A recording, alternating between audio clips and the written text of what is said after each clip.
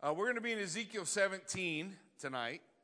So last time we were together, we did Ezekiel 16, probably my favorite chapter in the book of Ezekiel, which really looks at the unfaithfulness of mankind and his need of salvation, and ends. My favorite part of Ezekiel 16 is when the Lord has laid out for 62 verses the charges, and I have to say the word whore or harlot more in that word, in that chapter, than anywhere else in the Bible. And then he speaks about the day in which he will atone for her sin. And to me, just that one phrase, so much hope, so much laid out for us in chapter 16. Now, as we come into Ezekiel chapter 17, we have a parable. It's a parable for the nation of Judah, and particularly parable of disaster. And as we look at this parable, the purpose behind it, it's going to be called two things. We'll see. It's called a riddle and a parable. And the idea behind it is prophetically to lay out for the nation the final two kings. So if you remember when we went through Jeremiah, we talked about the last four kings of Judah. And really the important thing to remember about the last four kings of Judah is 4 months, 11 years, 4 months, 11 years. There's your last four kings. So the kings that serve for 4 months are deposed, one by Egypt, the other by Babylon, and then a puppet king is set up. And the puppet king that is set up, each time a puppet king is set up, he rules for 11 years before he rebels again. And then the Nebuchadnezzar comes down, ultimately the fourth time, destroys the temple and the city. So the parable that we're going to look at in Ezekiel 17 is dealing with the last two. The last two kings and what God is going to accomplish there through them. And there's an important reason for us to look at these things. Throughout Israel's history, Israel was charged to do several, might seem strange things to you and I. There were appointed feasts. The Bible calls them appointed times or appointed days. There were 7 feasts, and each one of those 7 feasts was an opportunity in celebrating the feast. One of those would be Passover. In celebrating the feast, it was an opportunity for families to come together and have a time of teaching about God's deliverance or God's move in the nation or prophetically future deliverance from the Lord. They would come together and celebrate these feasts and have an opportunity, fathers, to teach their children around a table through the meal about what the Lord had done. They also had several places where throughout the Old Testament where we see them building altars. And altars were the same thing. Altars were points that marked times and places where God's people were called to, in particular, to worship God over something he had done for them. So they become something like the third point, which is memorial stones. So memorial stones, there are several times in their history where the Lord tells the children of Israel, like when they crossed the Jordan into the promised land, God says, now go back into the Jordan and take out 12 stones and build a memorial stone, a pile of stones outside. They were taken from the middle of the river, but remember the river stopped up, and they're placed over here. What was the point of all of these things? So when your children ask you, what's that pile of stone doing out here? You could tell them, we got those stones from the middle of the river when God stopped up the river Jordan and we crossed into the promised land. Over and over and over again, the Lord sets up opportunities and challenges fathers to make sure they're teaching their children. And grandfathers, their grandchildren, and on it goes, right? Because the Lord is looking for those faithful men who will take those opportunities to teach the things that need to be taught. So before we start in Ezekiel 17, I want to read Psalm 78. So if you have your Bibles and you would open up to Psalm 78, we're going to look at Psalm 78, which is going to remind us the purpose when we look at these prophecies and we're talking about events that we've talked about before, the repetition of it. Why does the Lord call us to these things? Why does he lay these things out for us? Each one is an opportunity for us not to let a moment pass where we haven't instructed the next generation about God's faithfulness. And so Psalm 78 is a reminder of these things. It says in Psalm 78 verse 1, "Give ear, O my people, to my teaching. Incline your ears to the words of my mouth. I will open my mouth in a parable.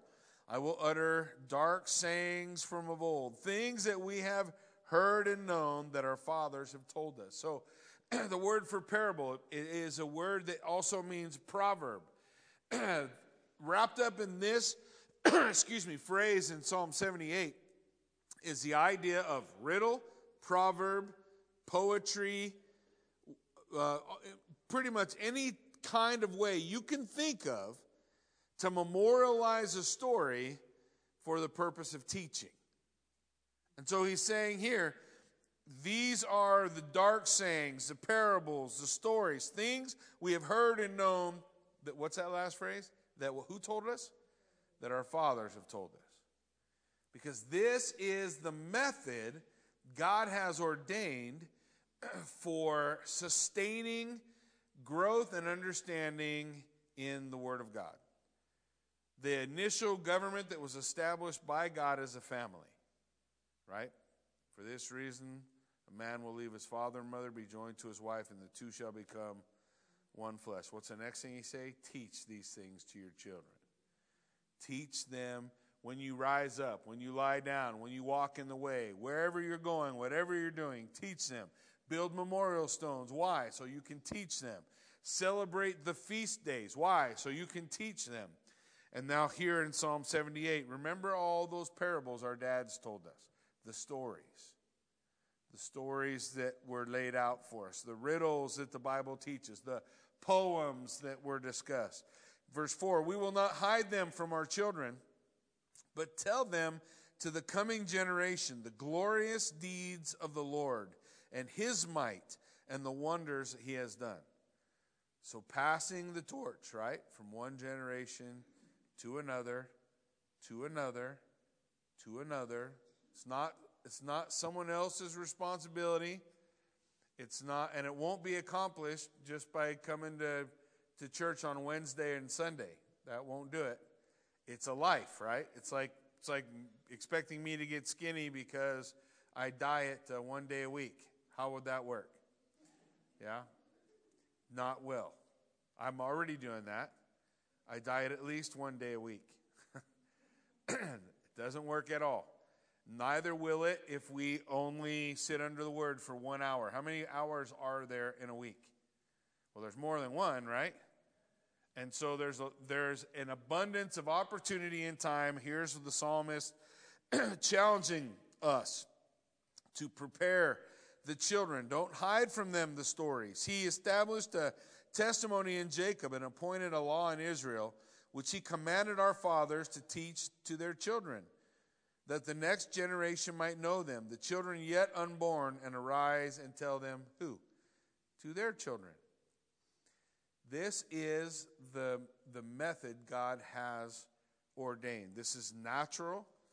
This is the purpose of family. This is a purpose for a father to his children, the purpose for mothers to their families. It's all family. And the reason why this is important to me is because I think right now in the world we're in, the family is under attack. So if you don't really understand what Black Lives Matter is about, it's not really about Black lives, about the destruction of nuclear family. That's what it is. If you go to their website, you can read it yourself. So they're the ones who put the website up. I didn't do it for them.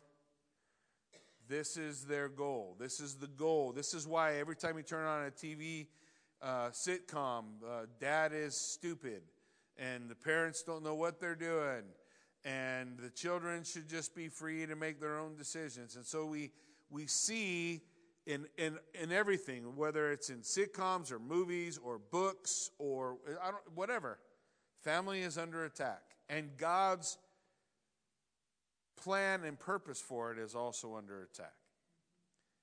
And so here, the psalmist, Deuteronomy, it's not hard for me to find scripture that gives us the mandate, right, to teach our children.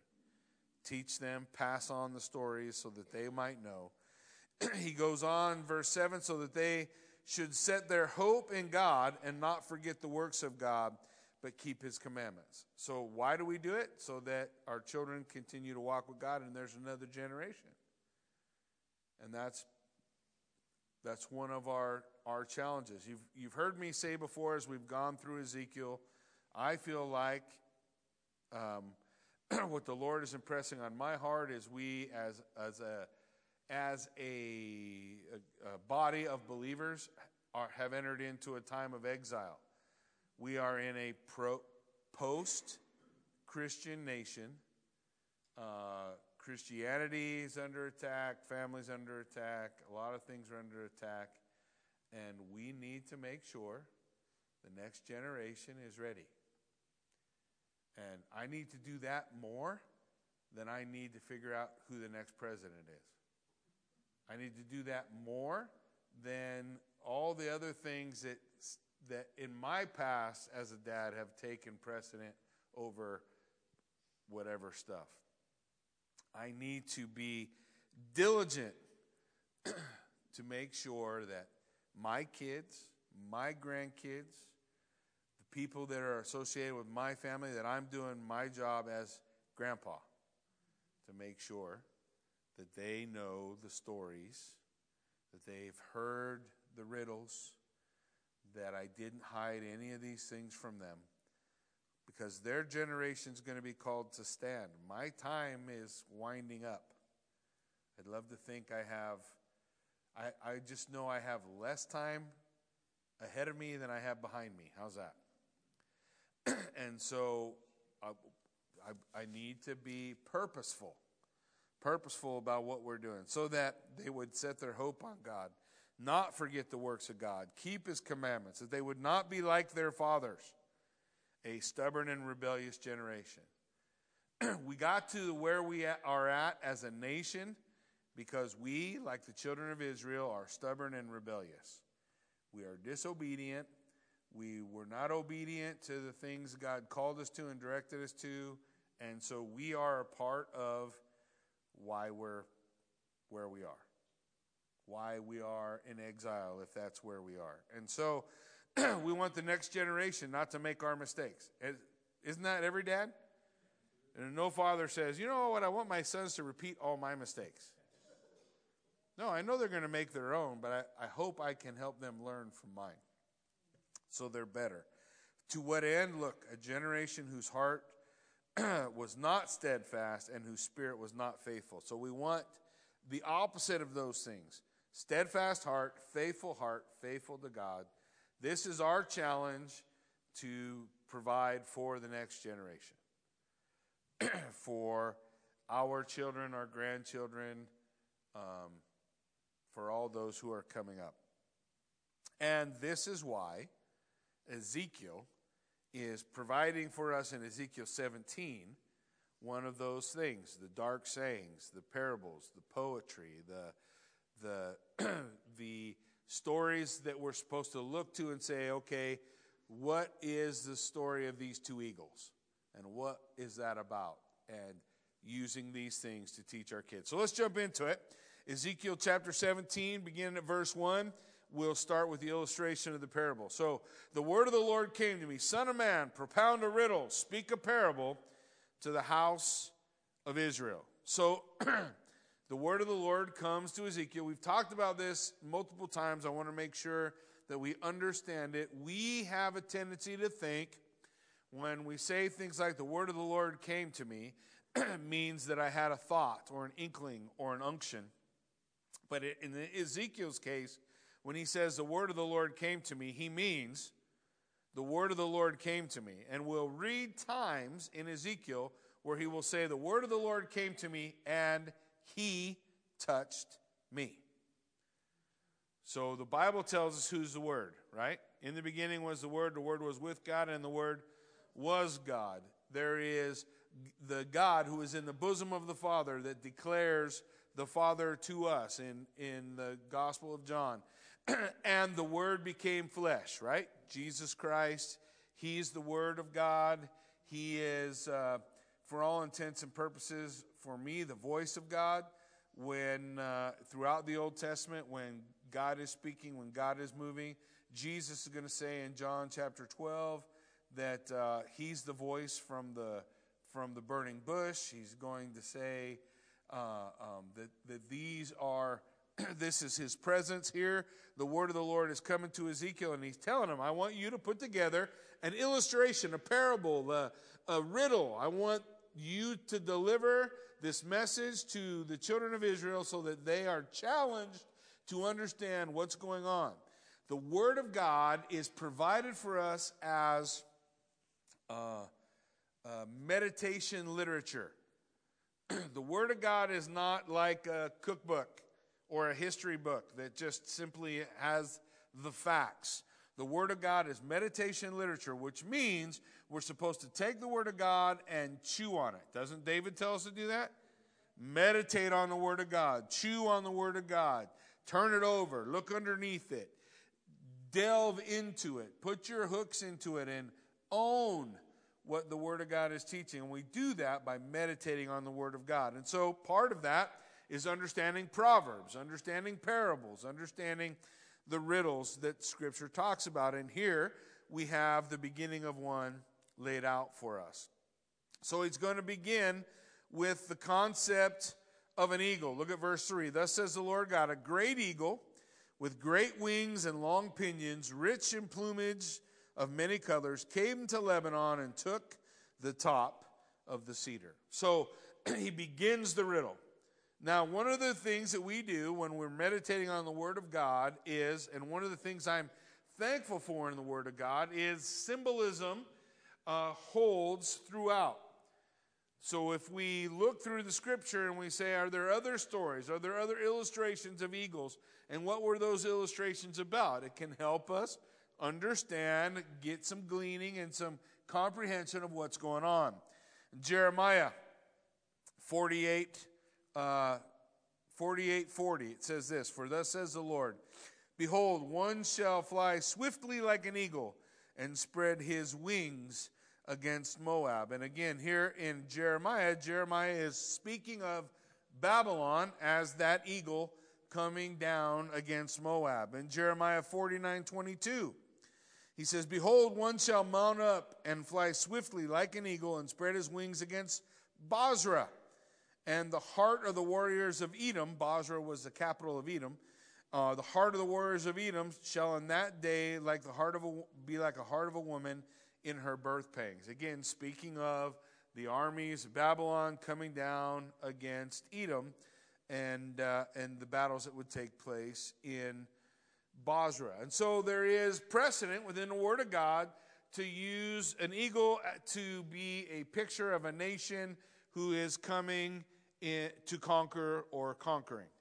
And so as we look, of course, the other thing I love about Scripture is that we don't always have to find all the pieces because he's going to tell us. And so that always makes it easier too, right? When the Lord tells us what's going on. So he's talking about this eagle. Verse 4, he broke off the topmost of the young twigs and carried it to a land of trade and set it in a city of merchants. So as we look, Scripture, the cedar is going to be a picture of the line of David, the family of David. And it's going to be utilized to be a part of that kingly line, right? So the kingly line for the nation of Israel was to come through David. And the once and final king is going to be Messiah, right? when Jesus Christ rules and reigns on his throne as the King of Kings and Lord of Lords. And so when you look at this, when we see the cedar, we see breaking off a twig, flying it to another place and leaving it there. It's easier for us after the fact to look back and go, well, that's what happened to Jehoiakim, the third king. Remember I told you 4 months, 11 years, 4 months, 11 years? Jehoiakim, which is of the line of David, is going to be taken into Babylon. He's going to live the rest of his life in Babylon in exile. And the last king who will be set up, his name will be Zedekiah. And this story is about those two kings. It's given to us in Ezekiel probably 2 years ahead of the event, so that those who comprehend the message that God's giving will understand the prophecy as it takes place. And it deals with the last two kings, Jehoiakim or Jeconiah and Zedekiah. So we're going to see that as we go through. The plundered cedar, the house of David, there's a promised deliverer coming. You'll see as we wrap the whole story up. And the highest branch, the king who is currently on the throne, broken off and taken captive. 597 BC, after reigning for 4 months, Jehoiakim is taken to Babylon. Here's why, when we talk about this kingly line of David, in Psalm 132, verse 11, the psalmist would write that the Lord swore to David a sure oath from which he will not turn back. One of the sons of your body I will set on the throne. So it's the sons of David who are rightful kings. Doesn't mean there was never a king who wasn't of the family. There were usurpers in their history that tried to wipe out the line of David.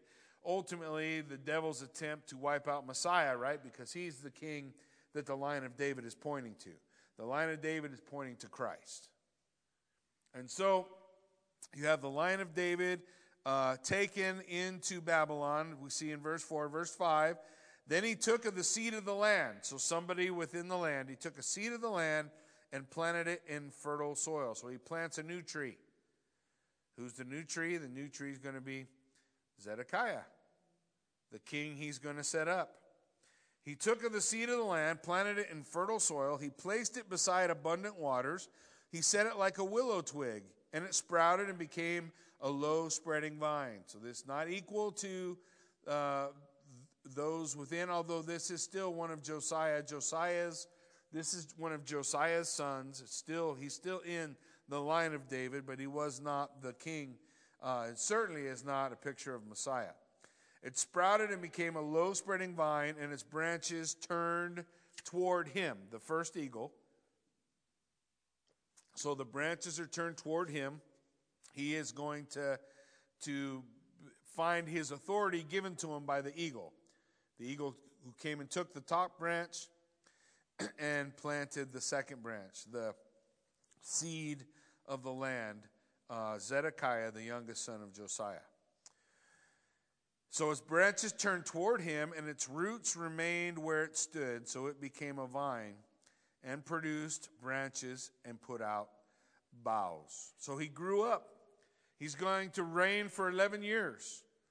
There's positive things he's going to do and what have you, but there's also negative things he's going to do. And I think as we go on a little further, we'll understand why that's a big deal. But in Isaiah 31, Isaiah, speaking the word of God, gave this warning.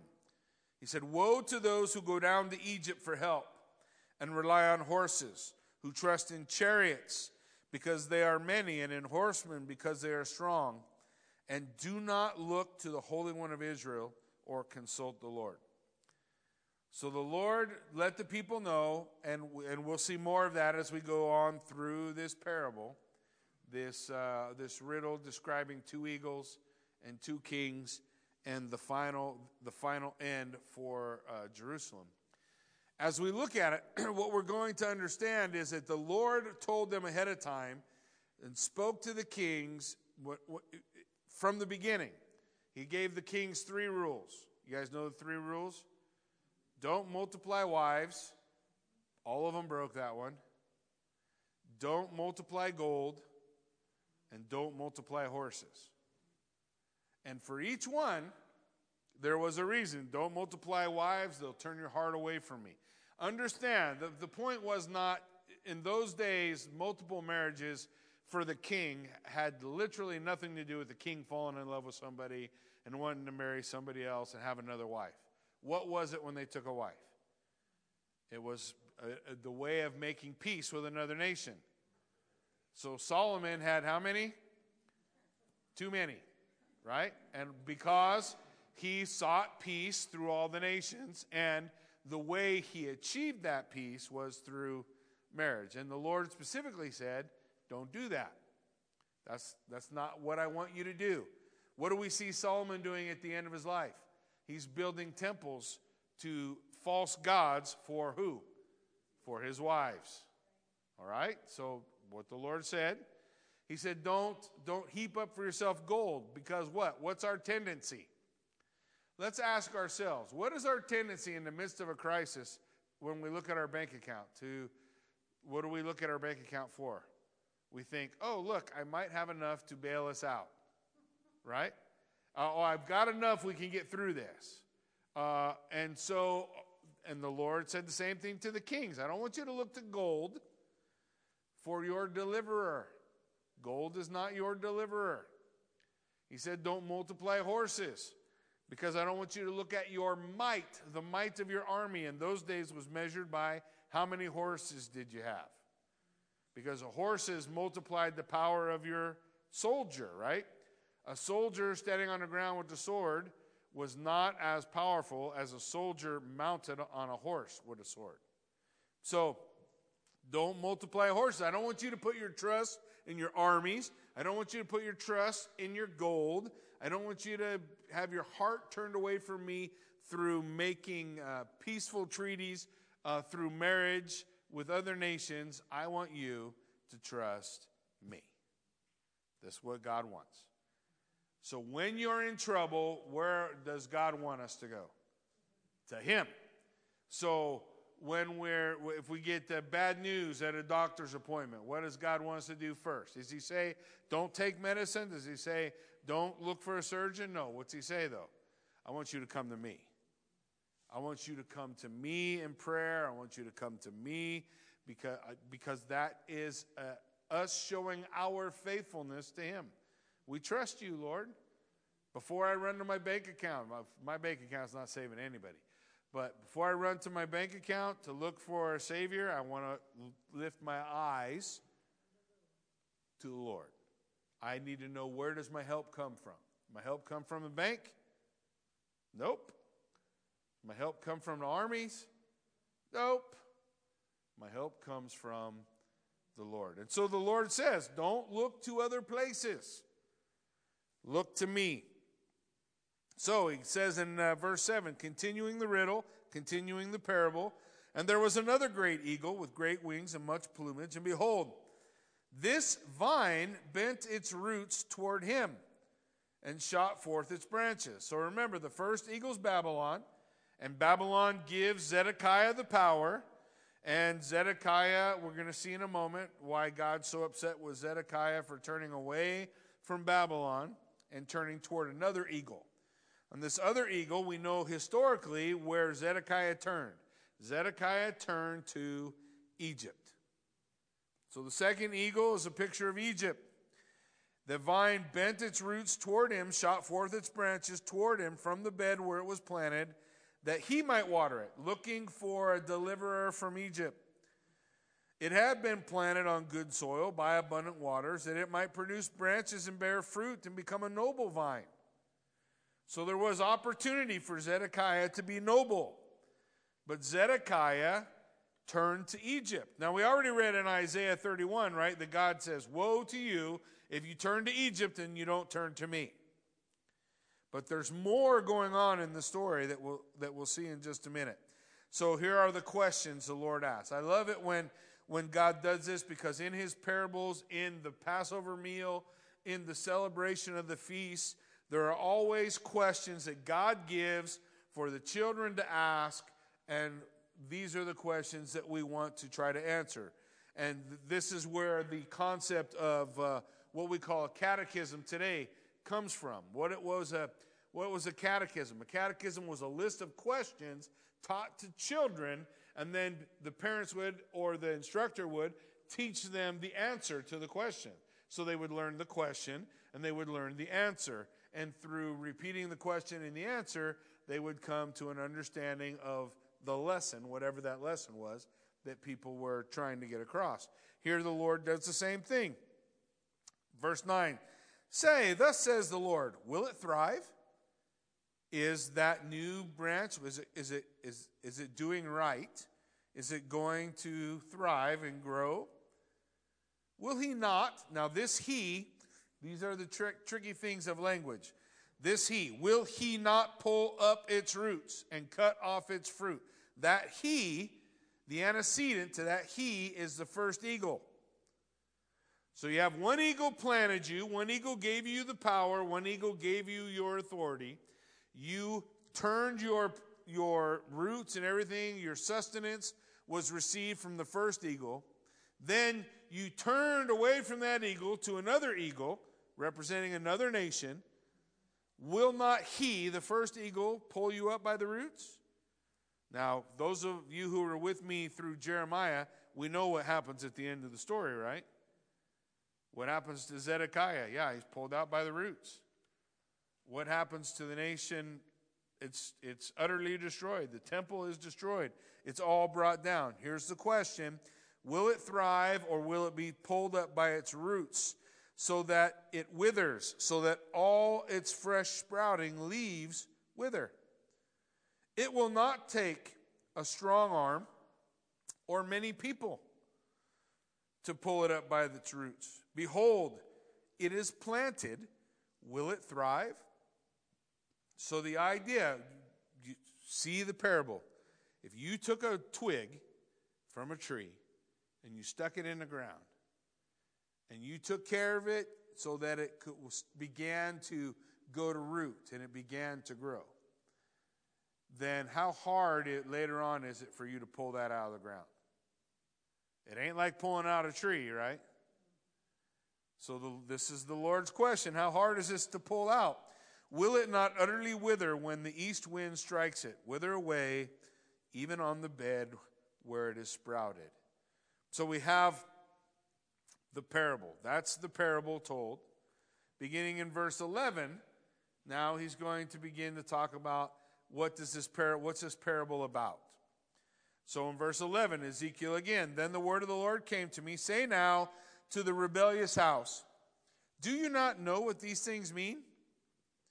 Tell them, behold, the king of Babylon came to Jerusalem and took her king and her princes and brought them to him in Babylon.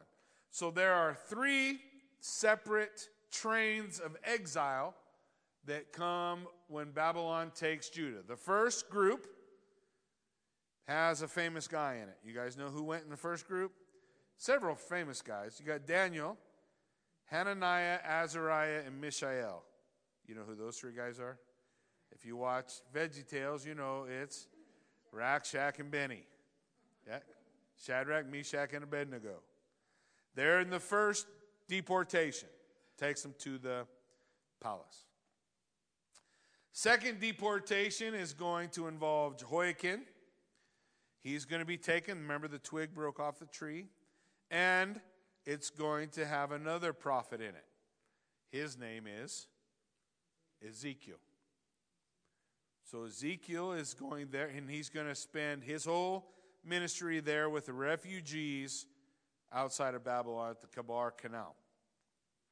Then the final group is all the survivors at the very end of the final siege when Jerusalem is destroyed.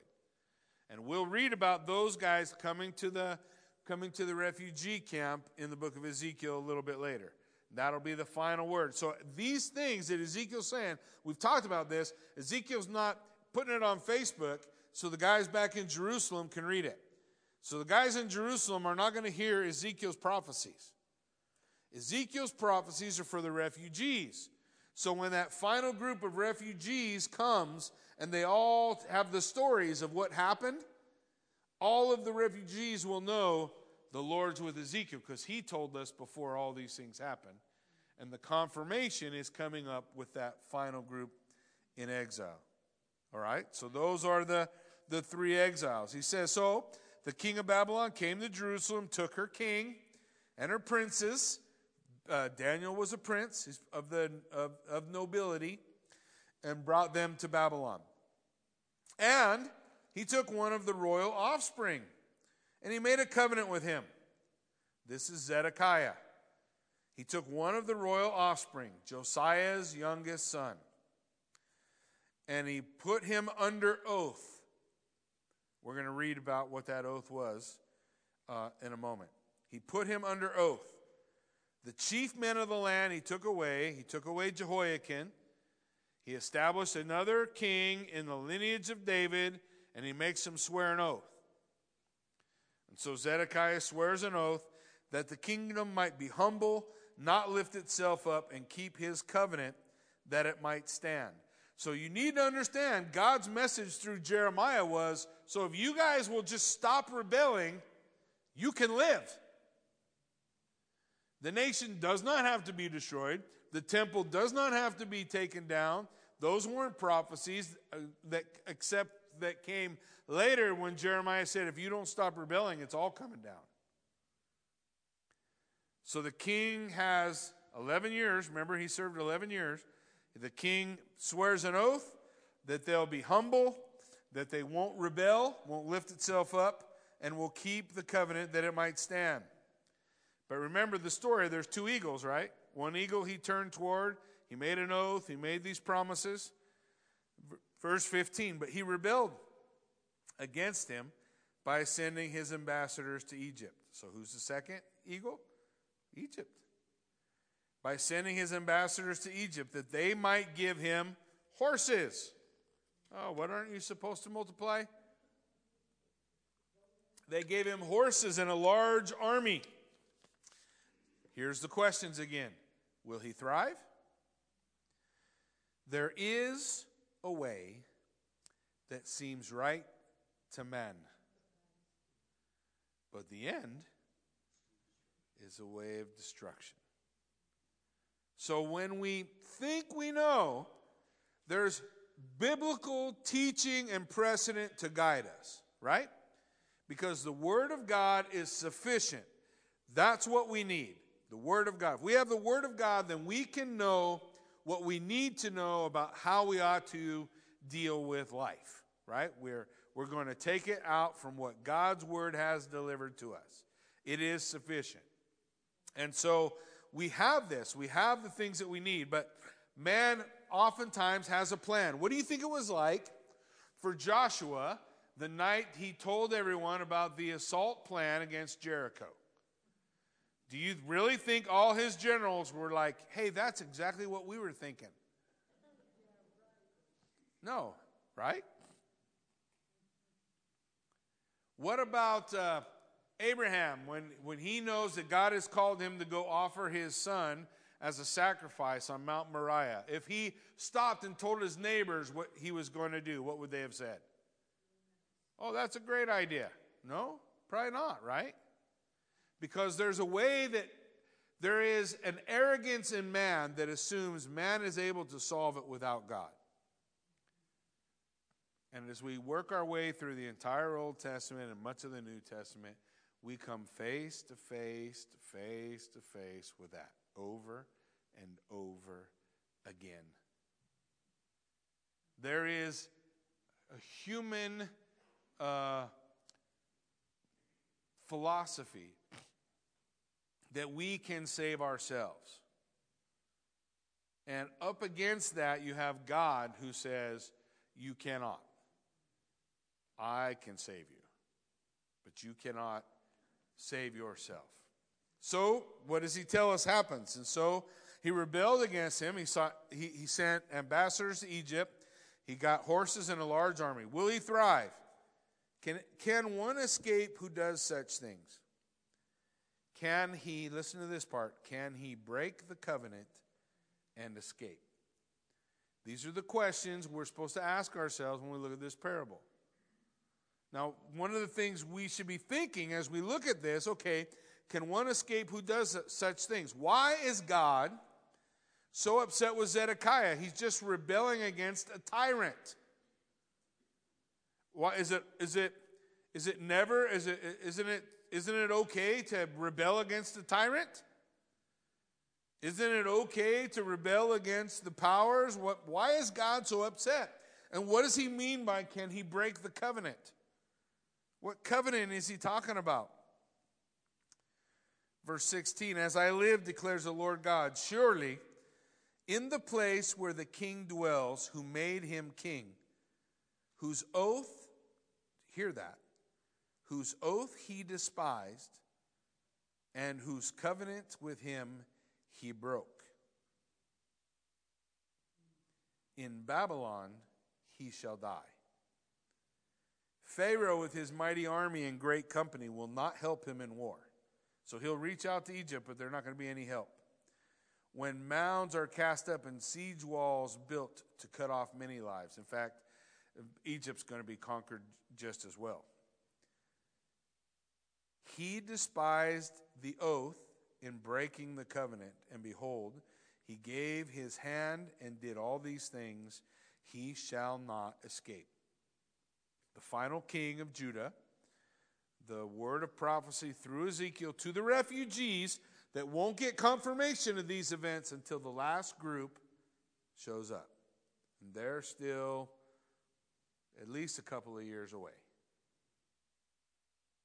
What is the deal? Therefore, verse 19, therefore, thus says the Lord God, as I live, surely it is my oath that he despised. Okay, we're talking about the oath again. And God is saying his problem with Zedekiah is this oath. And the Lord says, that was my oath. You despised my oath, and it was my covenant he broke. So I will return it on his head. I will spread my net over him. He shall be taken in my snare. Remember, Zedekiah tries to escape, and he gets captured. All his sons are killed before his eyes, and his eyeballs are plucked out. Then he goes back to Babylon, where he dies. And all the pick of his troops shall fall by the... Or let me back up. I will spread my net over him. He will be taken in my snare. I will bring him to Babylon and enter into judgment with him there for the treachery he has committed. What does he say? Against me. So whatever treachery he did, God is saying, that is a treachery to me. And all the pick of his troops shall fall by the sword, and the survivors will be scattered. The dispersion, right? There's nobody left in Jerusalem. Jerusalem's going to be empty and a place for jackals, for dogs, for ostriches. No people will be there until Ezra and Nehemiah bring the remnant, the next generation, the generation that was raised up in refugee camps to go back and reestablish the nation. And the survivors will be scattered to every wind, and you will know that I am the Lord. So this is God's word. So I wanted to understand the covenant. What is the covenant he's despising? What is God referring to? 2 Chronicles chapter 36 tells us what is the oath. What is going on? 2 Chronicles 36 verses 11 to 13 says, Zedekiah was 21 years old when he began to reign. And he reigned for 11 years in Jerusalem. Remember I told you, 4 months, 11 years, 4 months, 11 years. He did what was evil in the sight of the Lord his God. So, according to God, he's not a good king. Why? Here's God's charge. 1, he did not humble himself before Jeremiah the prophet, who spoke from the mouth of the Lord.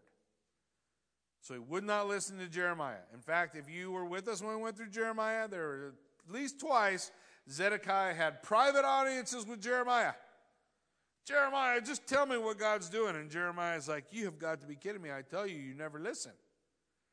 I told you over and over and over, stop fighting.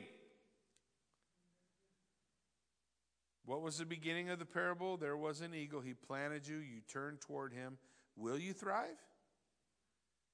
The indication is you could have thrived in that environment. You could have submitted, and you would have sat the throne. And the temple wouldn't have been destroyed, and the nation would have had, admittedly, a small remnant back in Jerusalem, but there would have still been people in Jerusalem. But you would not listen to Jeremiah. You would not humble yourself before Jeremiah. You would not receive the word. Look at verse 13. He also rebelled against King Nebuchadnezzar. Here's the oath. Who made him swear by God. Now just pause for a moment and think about what's been going on in Nebuchadnezzar's life that they don't know about back in Jerusalem. Who did he take in that first conquest? He took a guy named Daniel. You remember what happened with Daniel? Oh, Nebuchadnezzar's upset. He had a dream. And he's got these wise men. They're on his payroll. He pays them to be wise to tell him what to do. So he tells them, I had a dream. I'm really upset by this dream. So the wise men say, well, tell us a dream and we'll tell you what it means. And he said, no, if you're really wise men, you tell me what I dreamed. And they said, oh, nobody's ever asked us to do something like this. This is not possible. This is impossible. Why? It's impossible for man to save himself. Cannot save yourself. So Nebuchadnezzar was a hothead. Everybody knows, right? He'd get super mad and he'd just kill everybody. So he got super mad and he said, that's it. I'm killing all the wise men. Go get all the wise men, kill them, throw them in the fire. So word comes to Daniel. Daniel sends a message through the captain over the wise men. He says, hey, tell the king to give me some time and I'll tell him his dream and the interpretation. So Daniel prays to God, and God did what no man could do. He told him what the king dreamed and what it meant. So Daniel gets raised up, right?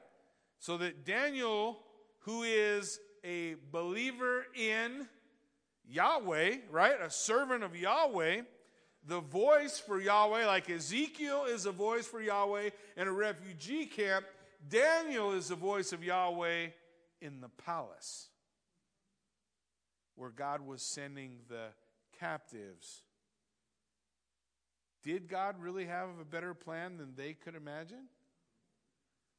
Yeah, stinking Nebuchadnezzar writes chapter 4 of Daniel. So in case you're wondering, when you get to heaven, you'll get a chance to talk to him. You will talk to Nebuchadnezzar. Nebuchadnezzar comes to know the true God, the God of Daniel. Why is that important? Because when he comes to Zedekiah to raise him up, what does he tell him to do? I want you to swear an oath by Yahweh that you will do these things. And Zedekiah did it. And God expected him to keep it. So God said, that oath you swore to Nebuchadnezzar, who now calls me God Most High, that oath you also swore to me. And you broke it.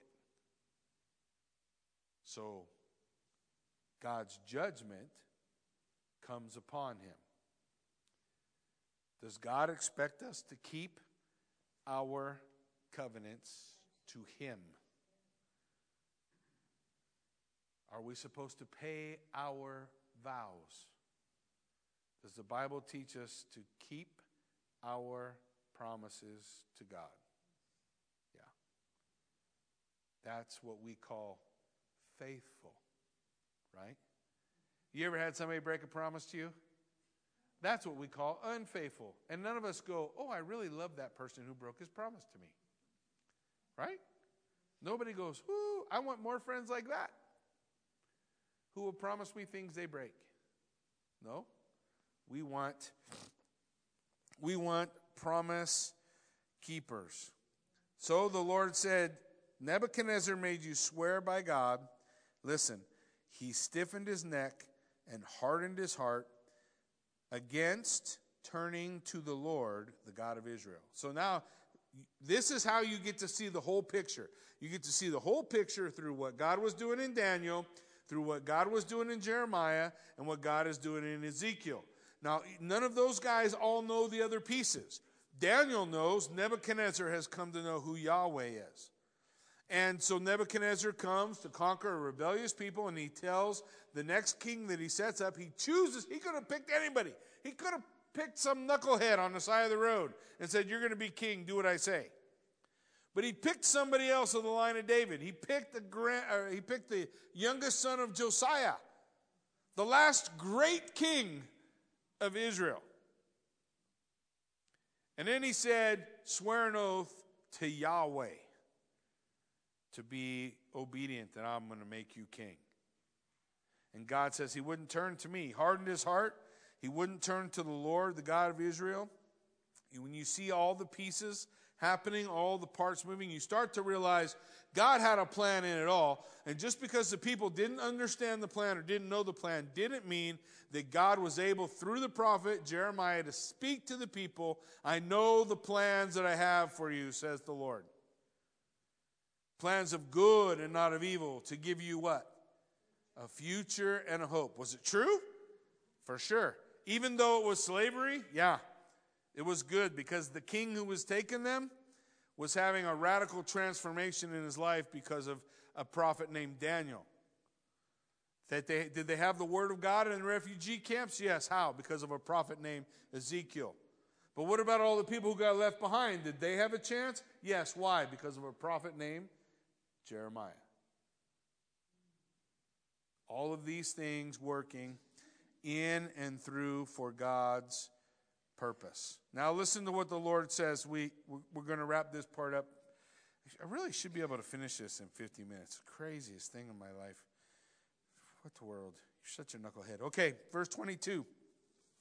Thus says the Lord God, I myself, so now God is entering into the parable.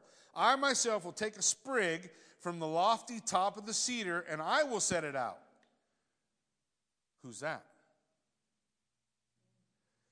Do you know how many scriptures call the Messiah the branch? Not said.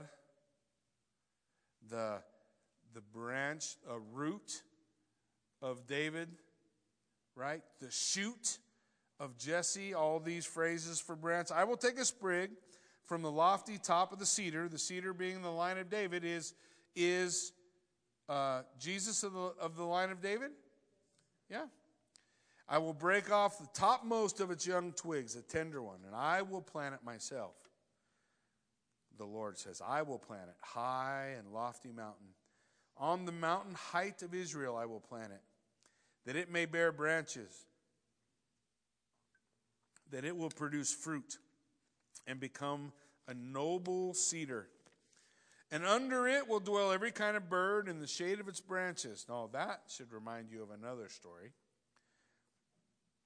somewhere in the Gospels. The shade of its branches, birds of every sort will nest, and all the trees of the field shall know I am the Lord. I will bring low the high tree and make high the low tree. I will dry up the green tree and make the dry tree flourish.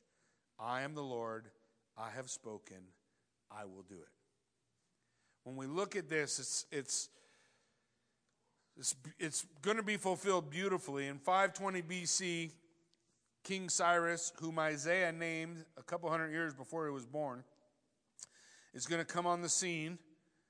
And one of the leaders of the nation of Israel and a part of the rebuilding is going to be a guy named Zerubbabel, who is the great-great-grandson of Josiah. Zerubbabel means the shoot of Babylon.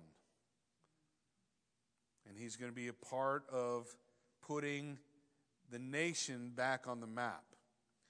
But the Bible is rife with scriptures that talk about who the great tree is going to be.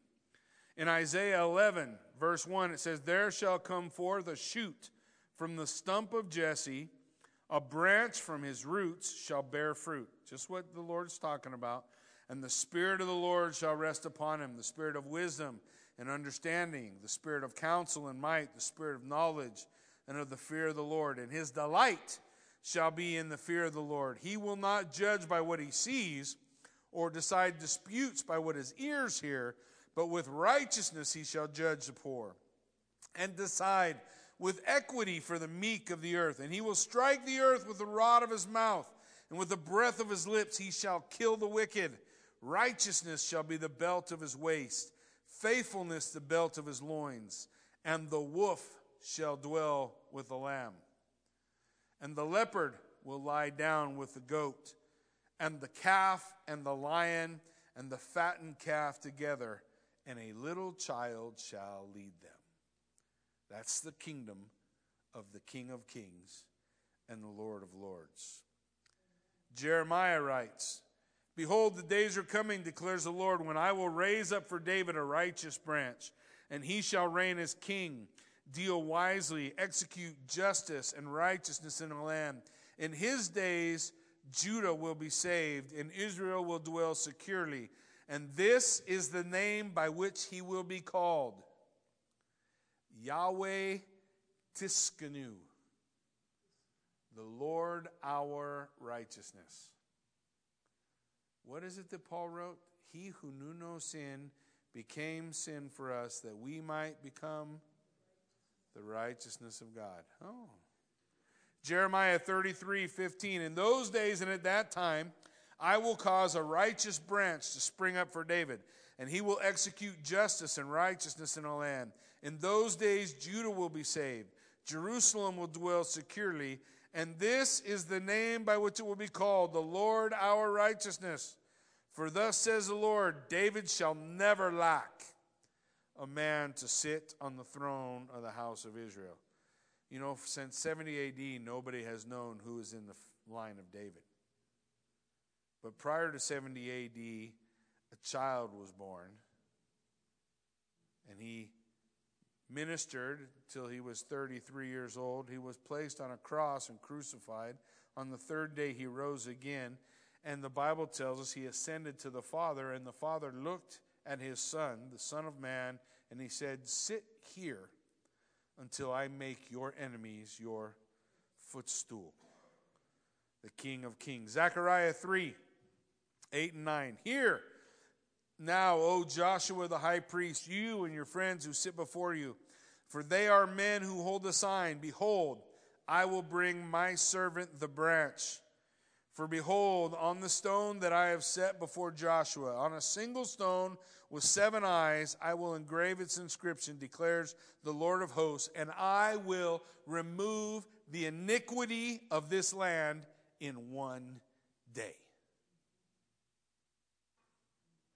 Zechariah 6:12. "And say to him, thus says the Lord of hosts, behold, the man whose name is the branch, for he shall branch out from this place. He shall build the temple of the Lord. It is he who shall build the temple of the Lord, and shall bear royal honor, and shall sit and rule on his throne. And there shall be a priest on his throne, and the counsel of peace shall be between them both." The branch, the Natzer, the Messiah. God said, "Yeah, you guys are knuckleheads, always messing it up, but I'm bringing a king who will be the King of Kings and the Lord of Lords when I remove your iniquity in a day."